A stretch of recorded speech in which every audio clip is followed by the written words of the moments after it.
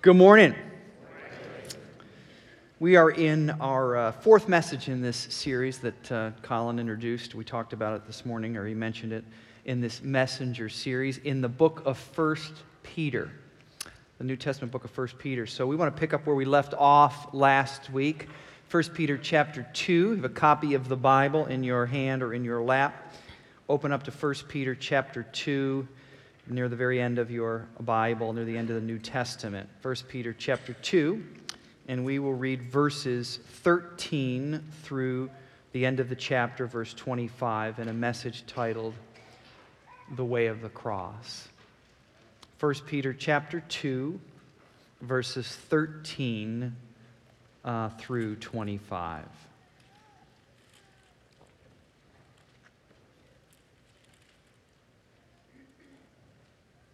Submit yourselves for the Lord's sake to every human authority, whether to the emperor as the supreme authority, or to governors who are sent by him to punish those who do wrong and to commend those who do right. For it is God's will that by doing good you should silence the ignorant talk of foolish people. Live as free people, but do not use your freedom as a cover-up for evil. Live as God's slaves. Show proper respect to everyone. Love the family of the believers. Fear God. Honor the emperor. Slaves, in reverent fear of God, submit yourselves to your masters, not only to those who are good and considerate, but also to those who are harsh. For it is commendable if someone bears up under the pain of unjust suffering, because they are conscious of God. But how is it to your credit if you receive a beating for doing wrong and endure it? But if you suffer for doing good and you endure it, this is commendable before God. To this you were called, because Christ suffered for you, leaving you an example that you should follow in his steps. He committed no sin, and no deceit was found in his mouth. When they hurled their insults at him, he did not retaliate. When he suffered, he made no threats. Instead, he entrusted himself to him who judges justly. He himself bore our sins in his body on the cross so that we might die to sins and live for righteousness. By his wounds you have been healed.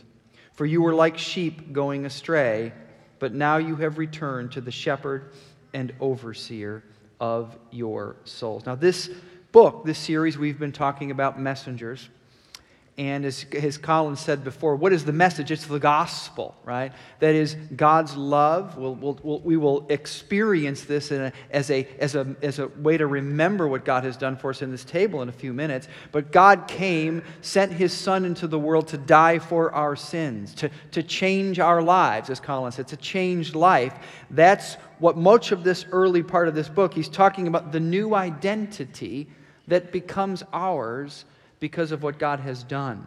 But in the middle of the book where we are here, it begins to transition to what kind of behaviors ought to flow out of that new identity, right? If God has changed your life, or God is changing your life, right, writing your story, what kind of behaviors ought to come out of it? How are we actually to live out the message of the gospel in the world around us? And at the heart of this passage is really a definition of freedom. That's what he's talking. Live, verse 16, as free people.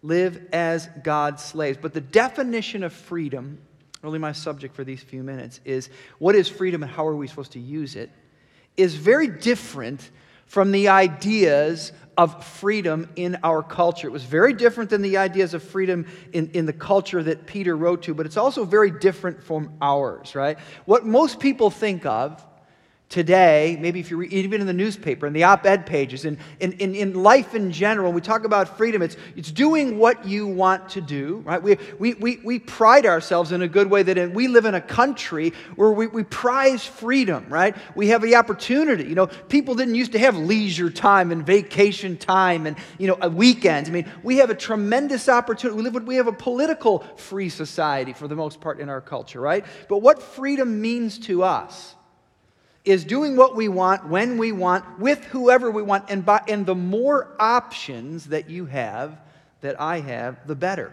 One writer that I was reading said he described this as negative freedom. That is to say, it's freedom from something. It's the feeling somebody gets, I might get, when you've gotten out of some kind of obligation, right? You get out of work early. You get, an extra day off. You get out of an uncomfortable relationship. Any kind of obligations that you might have. The more I can offload obligations and constraints, the freer I feel. It's a negative kind of freedom. It's the release from obligations or restraints. I want out of this job. I'm tired of it. I want out of this relationship. I want out of this marriage. I want out of this commitment. In fact, people would say, maybe you would too, when new responsibilities are imposed upon us, we actually feel unfree, right? Anytime, if I'm said, well, listen, you can't take 2 courses of action. In your job, in your marriage, in this situation, you have to make a choice. You have to say yes to this course of action and no to these courses of action. When we hear that, often we feel very unfree, right? Like somebody's imposing their will on us. That's the concept, you might say, of negative freedom. Freedom from. But in contrast to that, which you see is the heart of this passage, we have a different kind of freedom. It's freedom not from constraint. It's freedom for something else. It's not about getting out of something. The freedom that's talked about here in this passage is the opportunity to pursue the fullness of your potential, your God-given potential, in a way that you were not able to do before you met Christ, before God started to tell your stories. In fact, the freedom for reaching your full potential, the freedom for, with God having, in some ways, dealt with the power of sin in my life, where it's freeing me up to reach a kind of potential that I could never reach before I came to know Christ as Savior. That freedom really often is full of hard choices, fewer options, deeper levels of commitment, right? It's a long obedience in the same direction. Verse 16, the heart of this passage. Live as free people, live as God's slaves. True freedom, this passage will tell us, is found in absolute devotion to God. True freedom. Live as free people. What does that mean? Live as God's slaves. Now think about, just hold on to this idea for a minute. What does it mean to live in absolute devotion to God? Why would that be freedom? That sounds like the opposite of freedom, right? That's why I didn't want to come to church when I was a kid or when I was a young adult. It sounds like you're just trying to put constraints on my life. I got enough constraints on my life. I don't need another shackle, that says the religious obligation. How could true freedom be found in absolute devotion to God?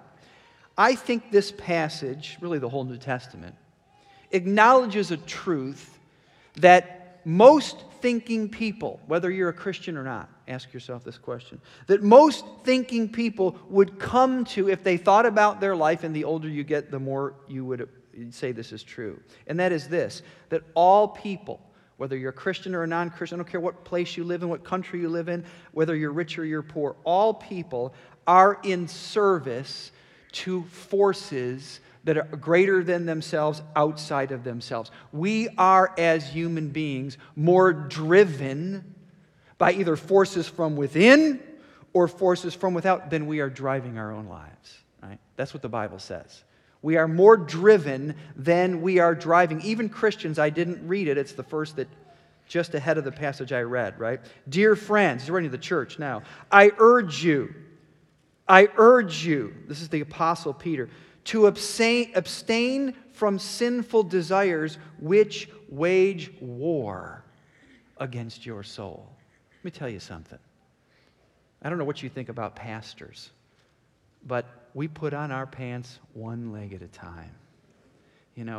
Every day, in some ways, there are sinful desires waging war against my soul. Right? I think most of us, if we're honest, that would be true. Now, he uses this image I was talking to one of our team this week, the image of slavery. Live as free people, live as God's slaves. And I was talking to this friend of mine, and she was saying, that's a tough idea. That makes me kind of uncomfortable. It does to me too. If it wasn't in the passage, I wouldn't read it. I want to just write it, I want to cross it off and write something else, Because slavery in our day, it's a very potent word. It's a very highly charged idea, even in our day, right? Slavery. It's not an old concept. It's not a 19th century concept. But the apostle uses it here, partly, let me say, because it meant something a little bit different in his culture. In the day of Peter's writing, the first century, the early birth of the church, one third, imagine 100 million people if we're talking about America, 1/3 of the entire Roman Empire were slaves, right? It's not, 5%, not 10%, 1/3. And it was a very large class of people. And it even included things that you and I would consider professions, like some teachers or doctors, right? It's a very different idea. They were still slaves. The idea still is there. But the point is, the early church that Peter is writing to, a majority of people. If I was Peter and I was preaching at the church that I said, raise your hand if you're a slave. A majority of the hands went up would be slave. So Peter's using this idea.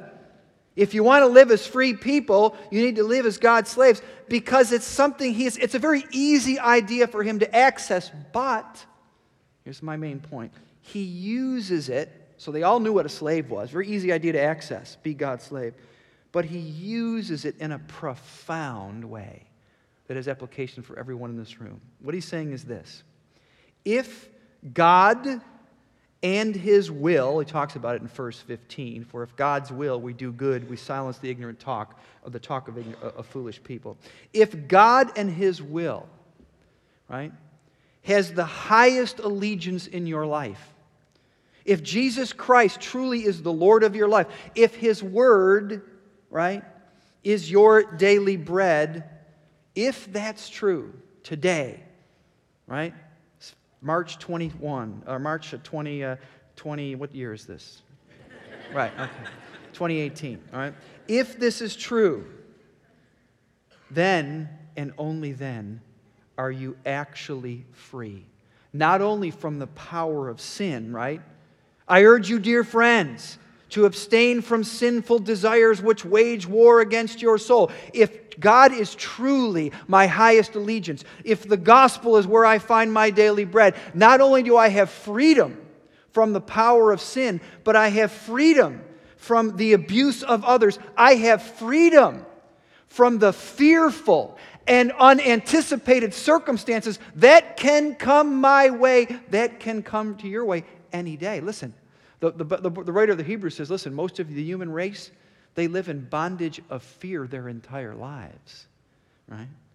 But if God and his will has the highest allegiance in your life, this is what it means to be God's slave. If he has the highest allegiance, then nothing else really matters in the way that it matters to most people today. It is. This week I had a problem with my car, and I spent about an hour with a tow truck guy.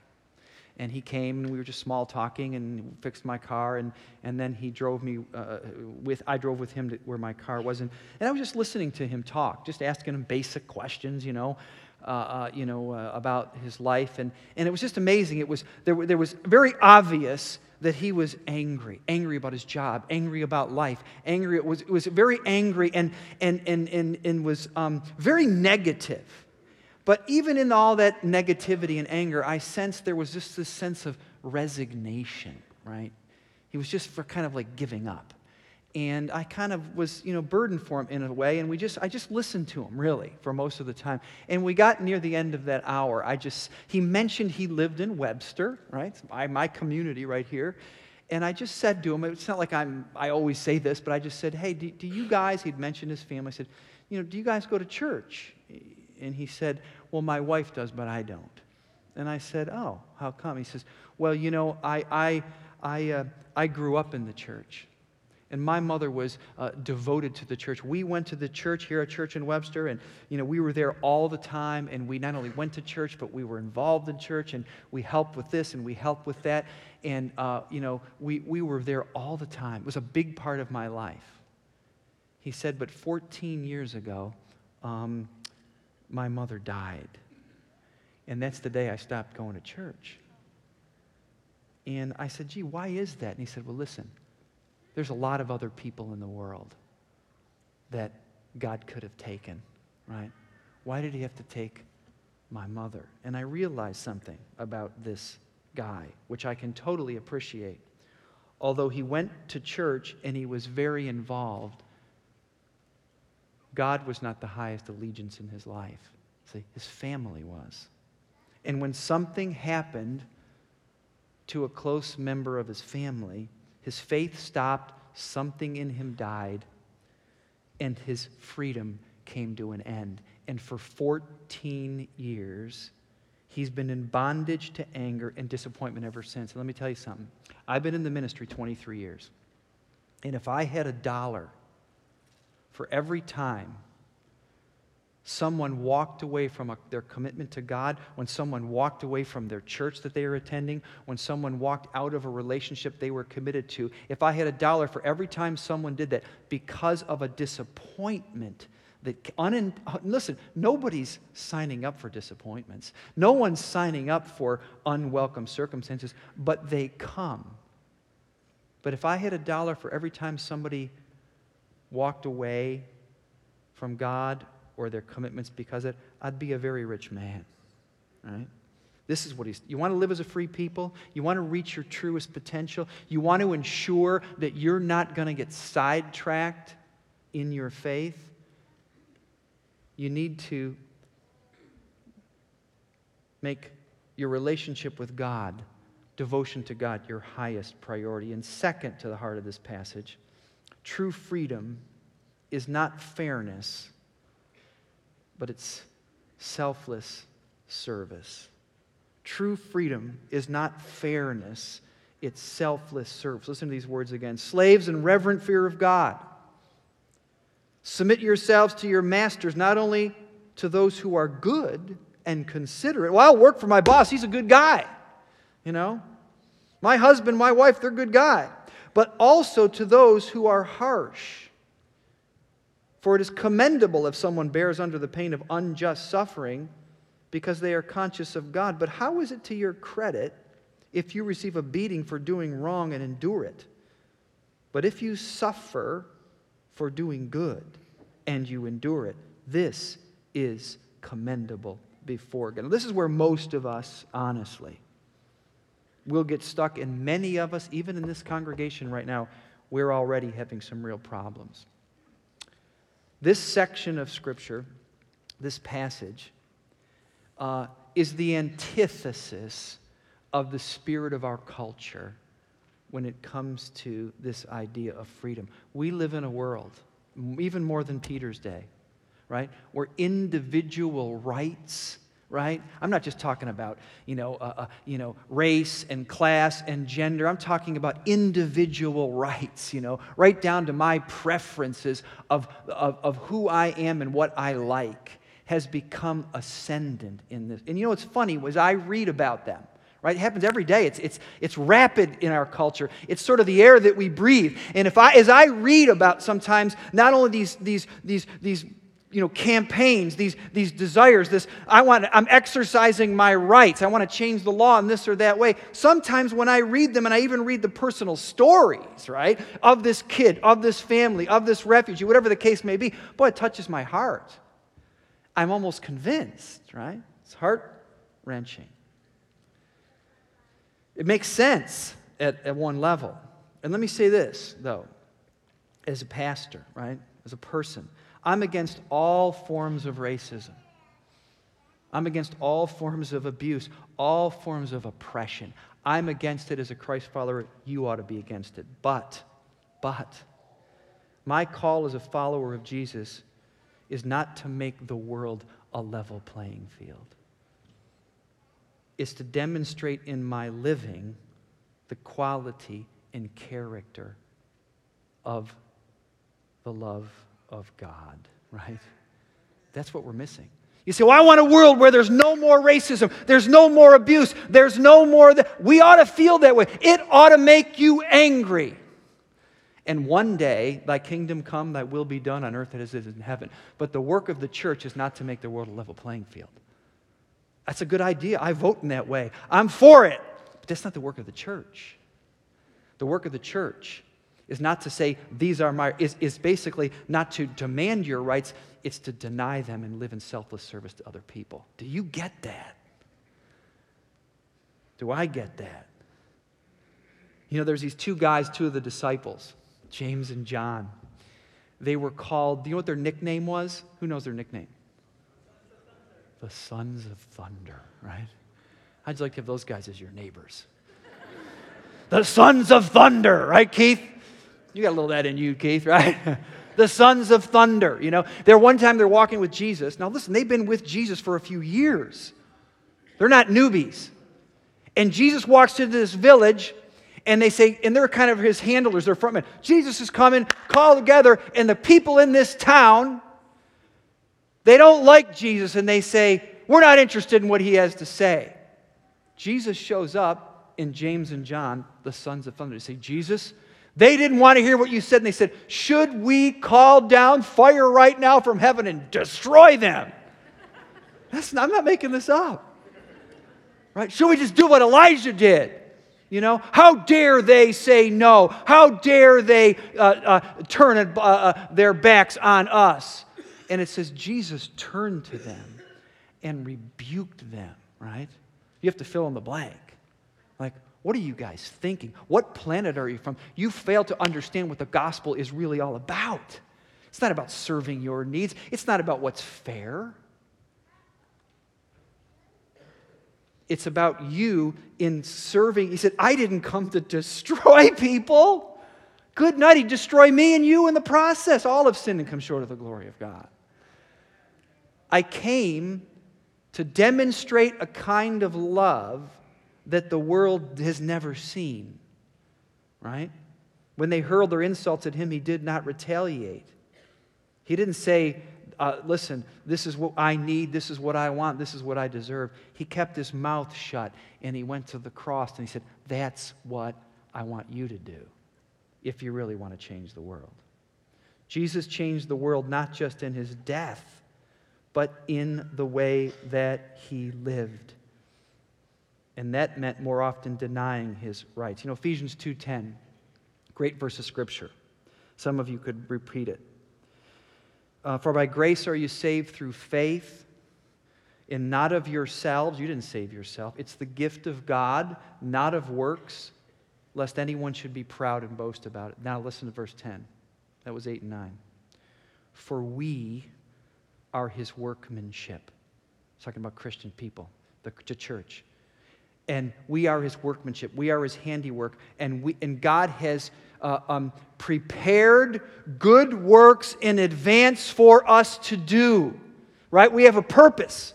We have it's the kind of freedom. And twice in this passage, verse 15 and verse 20, he talks about doing good works. For it's God's will that by doing good, you should silence the ignorant talk of foolish people.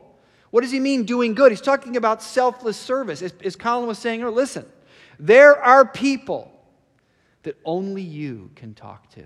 There are people that only you can influence. There are people that only you can serve, but you have to decide that's what you want to do, right? True freedom is found not in fairness. It's not about getting what you deserve. It's about selfless service to others, because it's only when you do that. That's why the key word in this whole 2 chapters, submit yourselves for the Lord's sake of every human authority. Verse 13, verse 18. Submit yourselves to your masters, even the bad ones. I'll go on to chapter 3. Wives, in the same way, submit yourselves to your own husbands. Dave's looking at me like, don't go there. That's trouble, right? Listen, what is this passage talking about? It's another message. He's not saying, wives, submit to your husbands because you're lesser than, because, barefoot and pregnant and keep your mouth shut. That's not what he's saying. He's saying this like to slaves. There was more women in the early church than men. He's saying, listen, wives, submit yourselves to your own husbands so that they can have the one up you, so that they can treat you like, yours less than. No.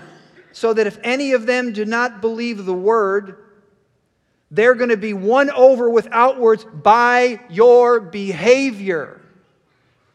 Because you're saying it's not about me, and my job isn't to make the world a level playing field. My job is to live in a way that will capture your imagination, that you'll be able to see a quality of love that you cannot find anywhere else. That's what he's talking about.